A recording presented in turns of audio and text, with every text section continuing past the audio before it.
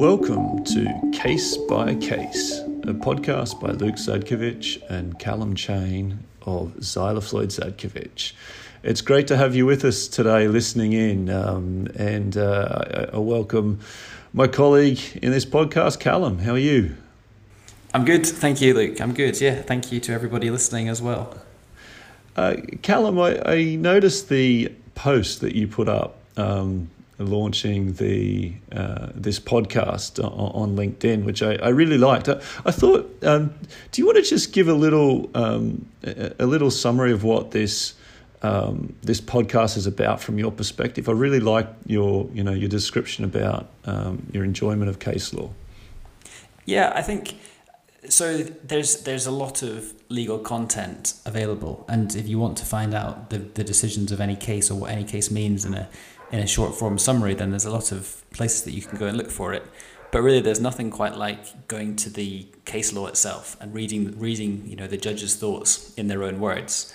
And it's something that I really enjoy doing. It's one of my favorite things about being a lawyer, and it's something that I studied history at university and then came to law through the conversion course, where you're just learning kind of case the case ratios without really engaging with the cases in a huge amount of detail. So it's actually something that was sprung on me only when I started doing kind of research tasks as a trainee. And it was one of the parts of the job that I enjoyed the most, was just really reading these cases in the judge's words, the way that they articulate these arguments. They kind of sift through all of the excess facts and hone in on what's important, and write in a really crisp, clear, logical way.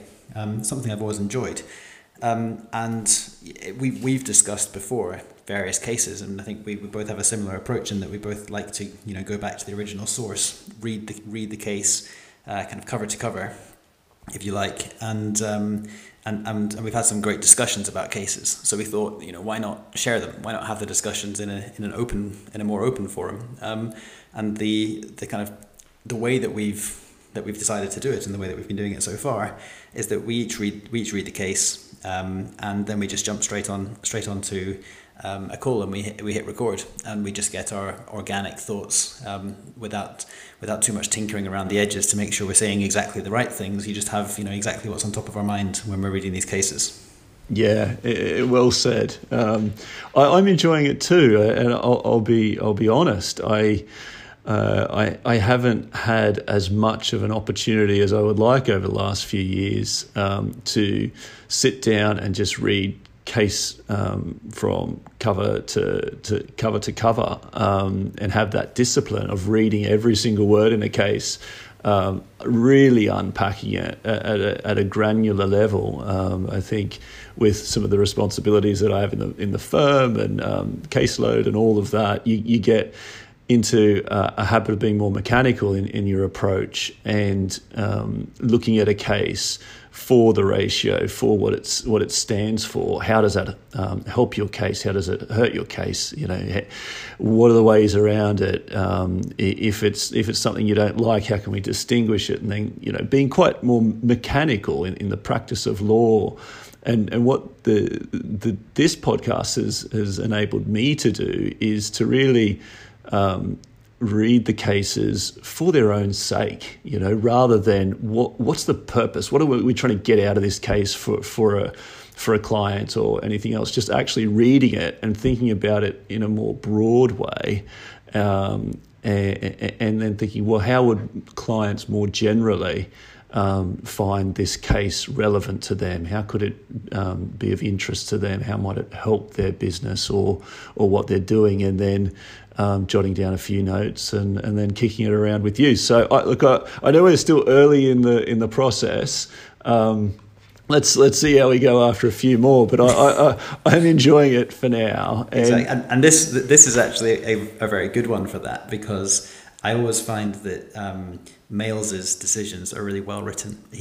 Which is, it's kind of absurd for me to say that a Court of Appeal judge's decisions are well written. Of course, they're well written, but Males in particular, I really like the way that he articulates his thoughts, and he's not afraid to shy away from just stating something very plainly, as he does a couple of times in this judgment. And those kind of give me little moments of joy when I'm reading a case law too. The judge, effectively sitting down one side and saying, no, this is very simple.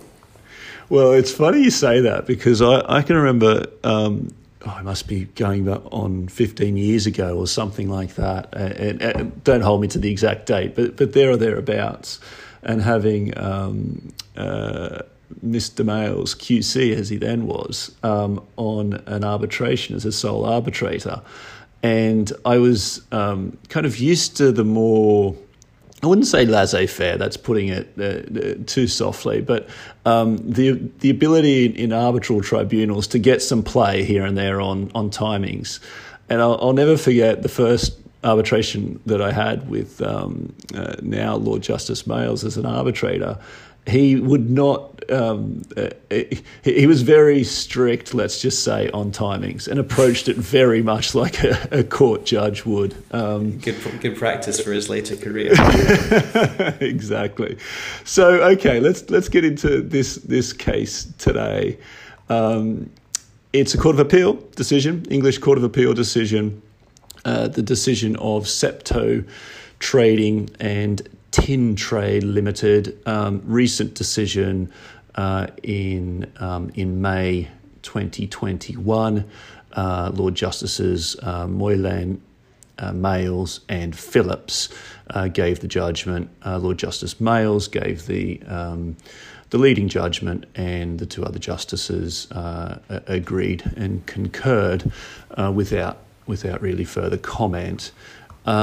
It's just on Septo when the name popped up again, Callum. I don't know if you had this reaction, but I remember the first instance decision coming out shortly after the lockdown. And it's one of those cases that's stuck in my mind as being kind of around the start of the pandemic. Time. And to now think that we are dealing with the Court of Appeal decision on that decision. Time has moved on. I like that as a frame of reference for the passing of time, where a Court of Appeal decision, hence. Yes, yeah, it's exactly. So I was just thinking, do you want to give a summary of the facts of this decision? Probably. I was thinking spend more time on the legal principles on this and keep it quite high level on facts. But, over to you. And I think the facts are actually quite straightforward, or at least, as I've said, the way that they've been presented by Males at least is quite straightforward. So you have Septo, who are the buyers, and Tin Trade, who are the sellers of a cargo of heavy sulfur fuel oil. And the contract that they'd agreed, as is extremely common in shipping, commodities, trading, you effectively have a base document with the majority of the terms, and then the core recap, if you like, or effectively the key terms agreed between the parties. And the recap, again, as is extremely typical, refers by incorporation, or it incorporates by reference the body document, which in this case is the BP terms. And here the question is, was there a conflict between the recap and the background terms, the BP terms? Effectively, what had happened was that in the recap, it said that there was a load port survey to take place to assess the quality of the cargo. And the recap said that the result of that load port survey was to be binding. It said the words "result to be binding." And the recap also said that where the terms of the recap were not in conflict, the BP terms would apply. And then you turn to the BP terms, which say that the load port survey is binding for invoicing purposes. And surprise, surprise, the load port survey says everything is fine, but in fact, it later transpired that the cargo was slightly outside the contractual specification. So you then have this dispute, and the dispute was essentially whether the load port survey was binding in entirety, or whether those two terms between the recap and the BP background terms should be read together, such that the load port survey was in fact binding, but it was only binding insofar as it was relevant for invoicing. And obviously the seller is trying to say that the load port result was binding, and the buyer is trying to open up this dispute so that they can bring their claim. Absolutely. So it's a case of inconsistency between the specially agreed terms, and I'm going to call them the printed terms. I think that's the phrase that's used in the decision, but we know them as sometimes, that the head charter party or the prior charter party, or kind of other general terms and conditions. But it's really that point between having a recap, which is specifically agreed, and then by incorporation pulling in a bunch of other terms that have not been specifically agreed on that trade. They may have been specifically agreed previously, or they may just be general terms and conditions of one of the parties.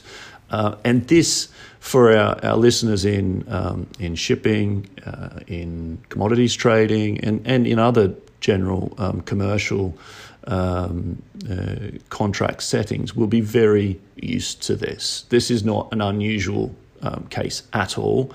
And from our perspective, it's an issue that comes up time and time again, because often what happens is the traders or the chartering personnel, if it's in a shipping context, they're focused on the specially agreed terms, the recap. They're on the phone, they're talking about price, they're talking about where the discharging port is, where the loading port is, what the quantity is, what the type of vessel is, all these things, the quality of the oil in this case, what's going to be the process for deciding on the quality, what's the certification regime, which is what this case kind of goes to. But the trader is focused on the recap and the key main terms that are being agreed. I dare say that many a time they don't even look at the printed terms because they are of the view, from a commercial perspective, that as long as we're agreeing it in the recap, it doesn't matter what's in the printed terms, it's going to be overridden by this. And that commercial approach to this, I think, is actually reflected in the law, as we're going to explore here. But it's an issue that comes up when we get contracts that are in this composite format. We see it time and time again. Yeah, and I think it's, as you say, we'll go into the discussion. Probably now we'll go into the discussion. But what I think was perhaps where the law was before this judgment. And I'll be interested to hear your view on this. Whether you think this has shifted the law in any direction, or whether this just kind of restates the law as it is, with application to the specific facts in this case. But certainly where it was in the Pagnan and Tradex case, which is referenced in this judgment, which is an older case. Let me just find the. I think it's 87. Yeah, that sounds right. 1987. Court of Appeal decision too. English Court of Appeal. Yeah, and it was Bingham who gave the leading judgment there, I think. And he's very clear that the printed terms are part of the same contract. And I think I've seen that phrase used before in a number of a number of occasions. If you're trying to argue that a term you don't like in the printed terms is being kicked out because it doesn't fit neatly with a term in the recap, then people can turn to Pagnan and Tradex and they can say, no, these are all part of the same contract, and they almost have the same contractual effect because it's all part of one agreement. And that argument is slightly at odds, as you say, with the way that it seems like these contracts are all drafted, and the way that these contracts are entered into, which is effectively you have a heavily negotiated recap, and then effectively a checkbox for do you accept the terms and conditions, which we all know that you just click accept, and that's almost how I feel like the printed terms tend to form these agreements. Yeah, and that's a key one actually. That issue of is the printed terms do you just consider it part of the overall contract when you're dealing with these inconsistency arguments, or do you approach it more in the way that Mr. Justice Males, or Lord Justice Males, does here, in first looking at what is in the specially agreed terms, and then once you establish what that term is and means, you then put it against the printed terms. It's this issue that was actually debated as to where to start with the inquiry. Do you start looking at the whole set of terms, specially agreed and printed as one, or do you start the inquiry at the specially agreed terms? And Lord Justice Males approaches it very much from the perspective of looking first at the specially negotiated term first, and then stacking that up, and how does the printed term affect that that specially agreed term. Yeah, exactly. And this was one of the moments that I quite liked in the judgment, where you could almost sense the frustration of Justice Males with the argument where he was saying, okay, so we need to start by working out what the recap means. And then the argument from the other side, or the argument obviously from the party trying to say the recap and the printed terms should be read together, was, well, you can't analyse what the recap means unless you also read that in the light of the printed terms. And Mail says, well, it's necessary to start somewhere. So, which is totally fair enough. You have to at least start. You have to work out what some of it means. The other thing I'd say is there's a bit of guidance in the recap itself in this case, because the incorporation of the BP GTCs, the printed terms, is expressly where not in conflict with the recap. So you have that primacy of the recap within the recap itself, which gives some guidance at least to the court in saying, okay, well, we need to see if there is a conflict. Yeah. Well, I really like the judgment in the way that it traverses, if I can say this about a Court of Appeal judgment, but I really like how it traverses the principles that are at play, starting with Pagnan and Tradax Ocean Transportation, then moving on to Alexander and West Bromwich Mortgage, another Court of Appeal decision, and goes through the various key elements in this inconsistency inquiry, and then pulls it all together. And I think it's paragraph 28, which I'll get into a bit later, but I really like that paragraph because it pulls all the principles together and then puts it into one statement. So I know for myself, the next inconsistency issue that I have, where it isn't just this is clear to me, I move on, but one where I'm really looking closely at the point, I'll just go to that paragraph because I think it pulls it together so nicely.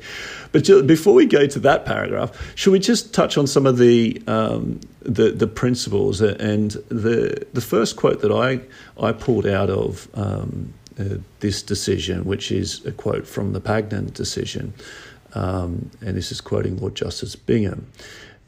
It is not enough if one term qualifies or modifies the effect of another.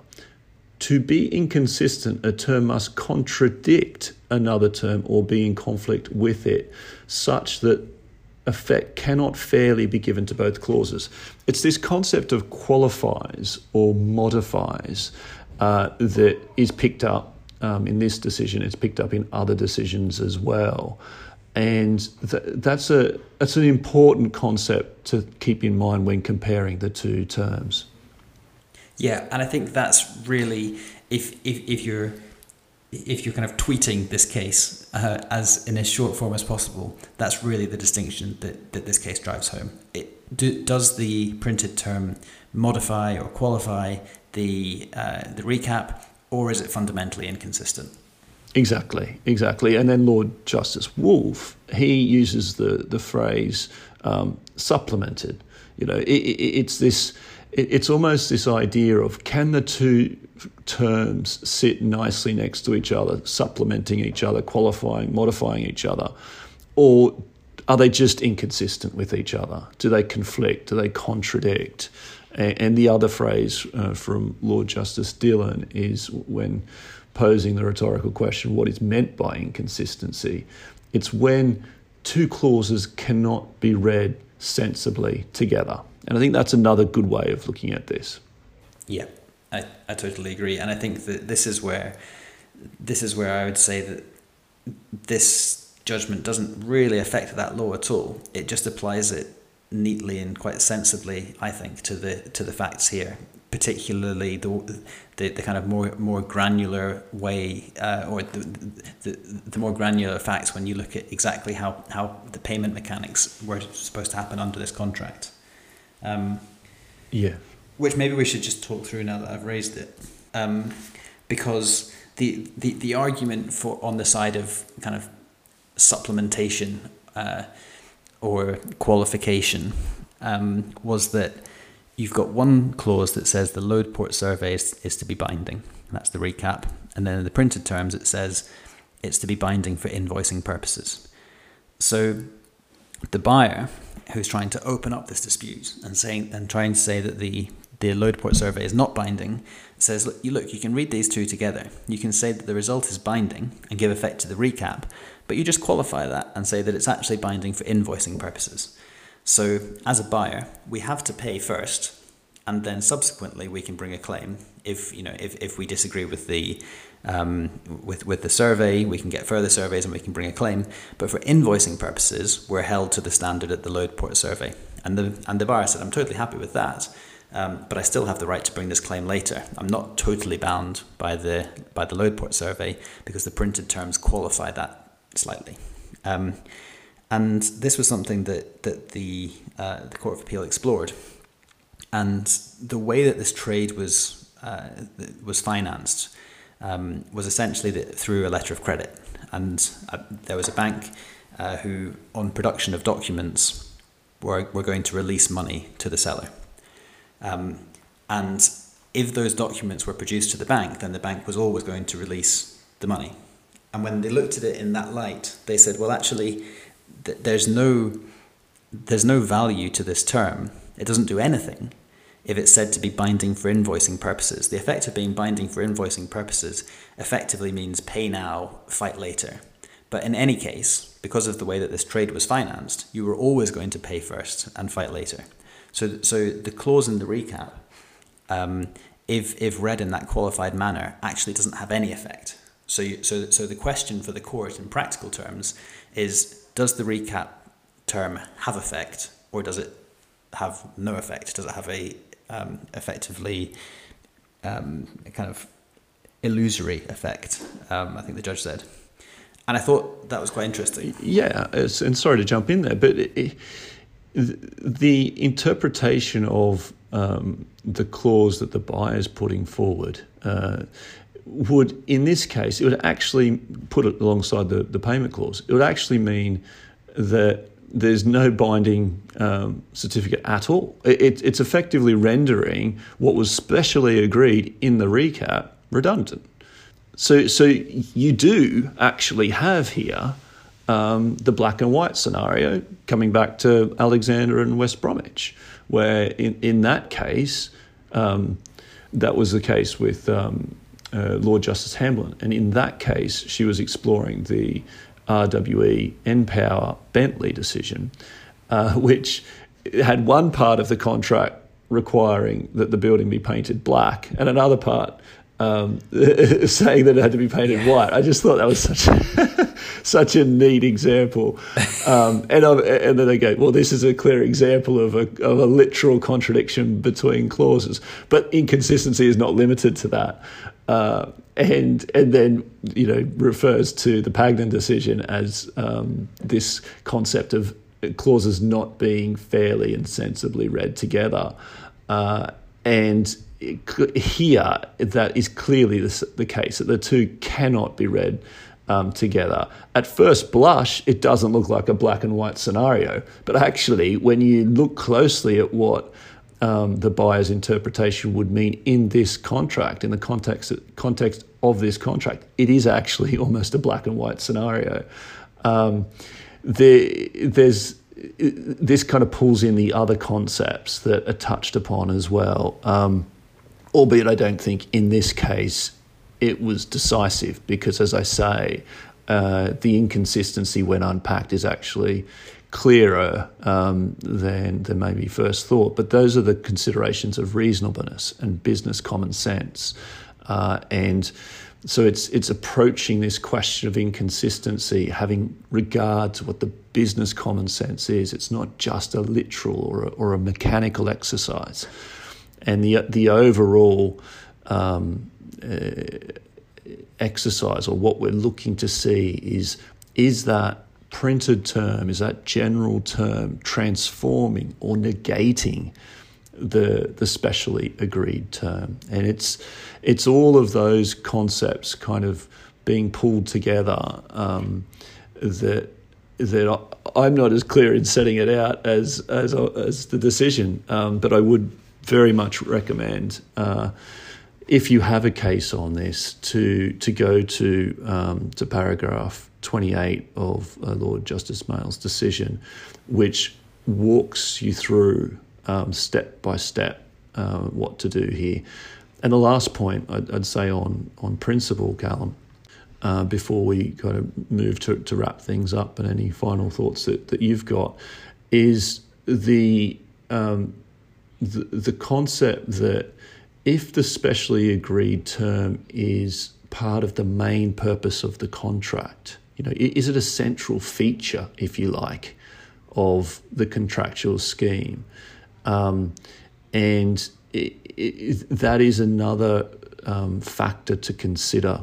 It's another relevant point in this analysis on inconsistency. So if the printed term is detracting from a key issue or a central feature, then it's likely to be inconsistent with it.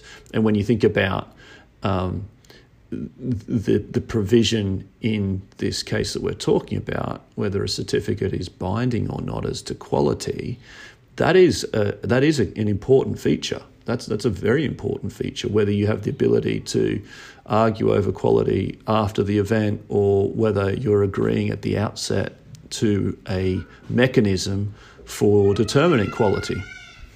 Yeah, exactly. And I think that just from my side, kind of maybe a couple of final thoughts is the first, as we've said, the key issue here is, do we have a conflict? Do we have a conflict between a contractual regime in the recap and a contractual regime in the printed terms?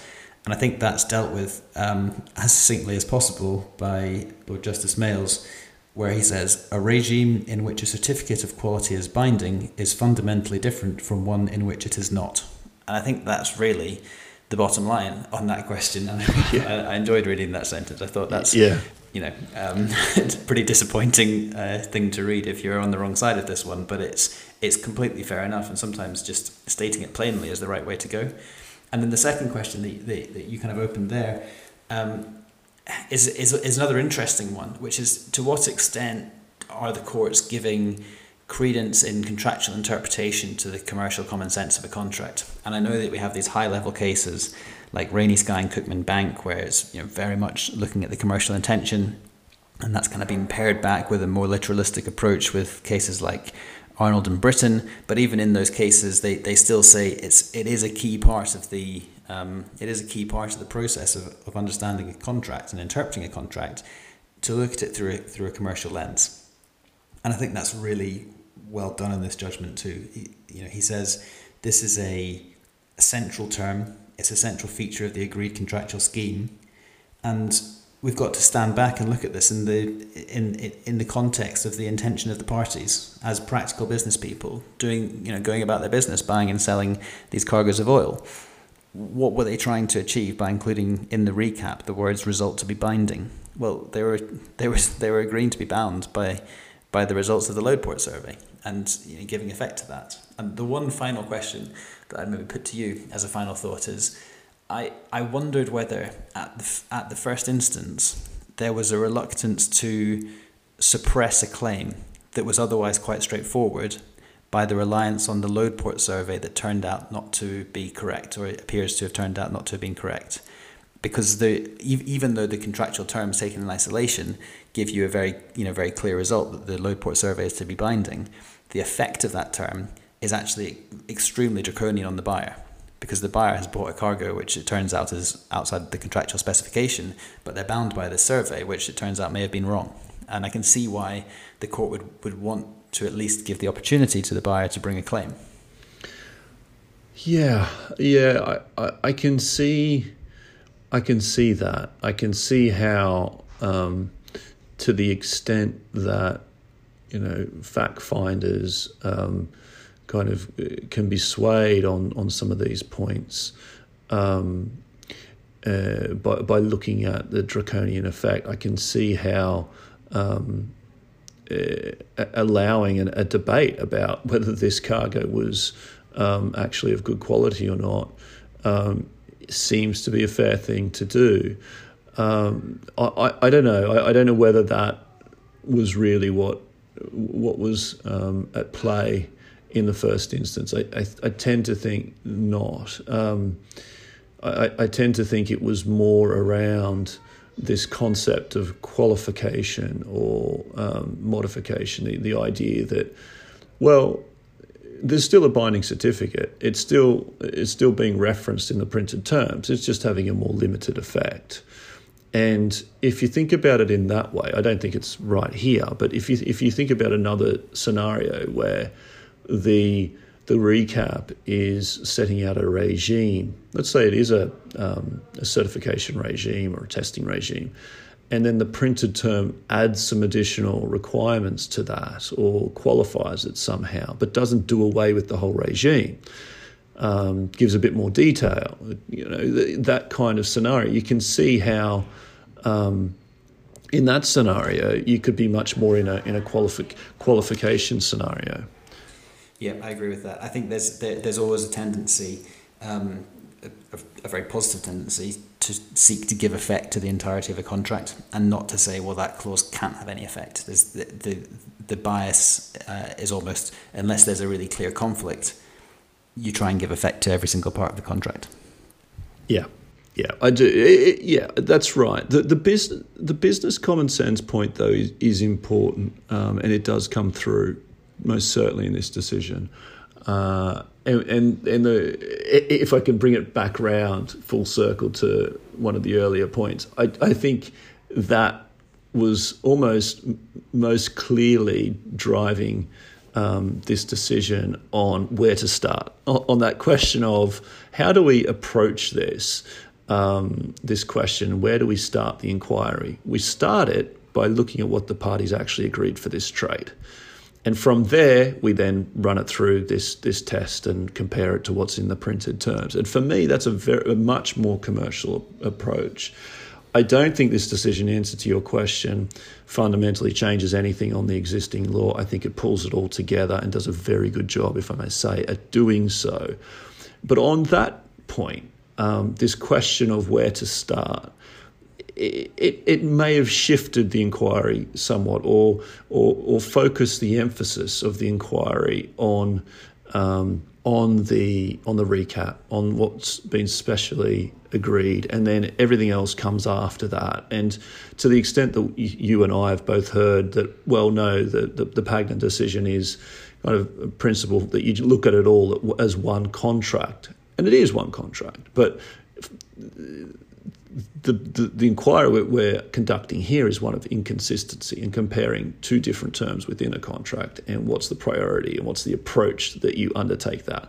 And to that extent, this decision, I think, clarifies how to go about it. And it's a really good decision if you ever have an inconsistency case. Yeah, exactly, which do pop up all the time. They do.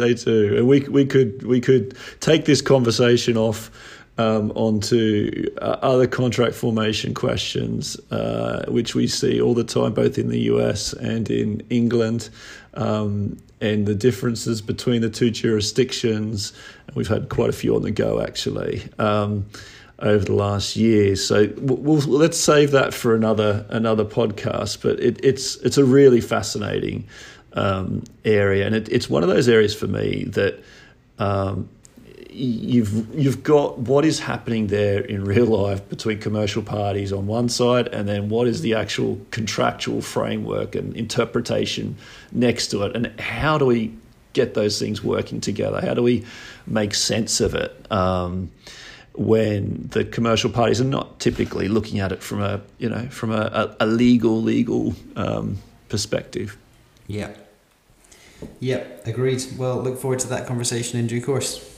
All right, Callum, a good one. I've enjoyed today. Thank you for batting this one back and forth with me. Thank you to everyone who's listening in to our podcast. We're really delighted that you're listening. Thank you. We hope this is of interest, of some value for you and your practice, your business. And if you have any questions, if you'd like us to talk about any particular topics or any cases that you're aware of, just drop us a line. You can find our details quite easily on the Zyla Floyd Zadkovich website. And if I may ask, just a final point, if you're able to click subscribe or follow us on the podcast, we're on Spotify and on Apple Podcasts. That'd be great. And the weekly podcast will then drop straight into your feed on or about Thursdays every week. So thanks again. Until next time, take care. Thanks, everybody. Goodbye.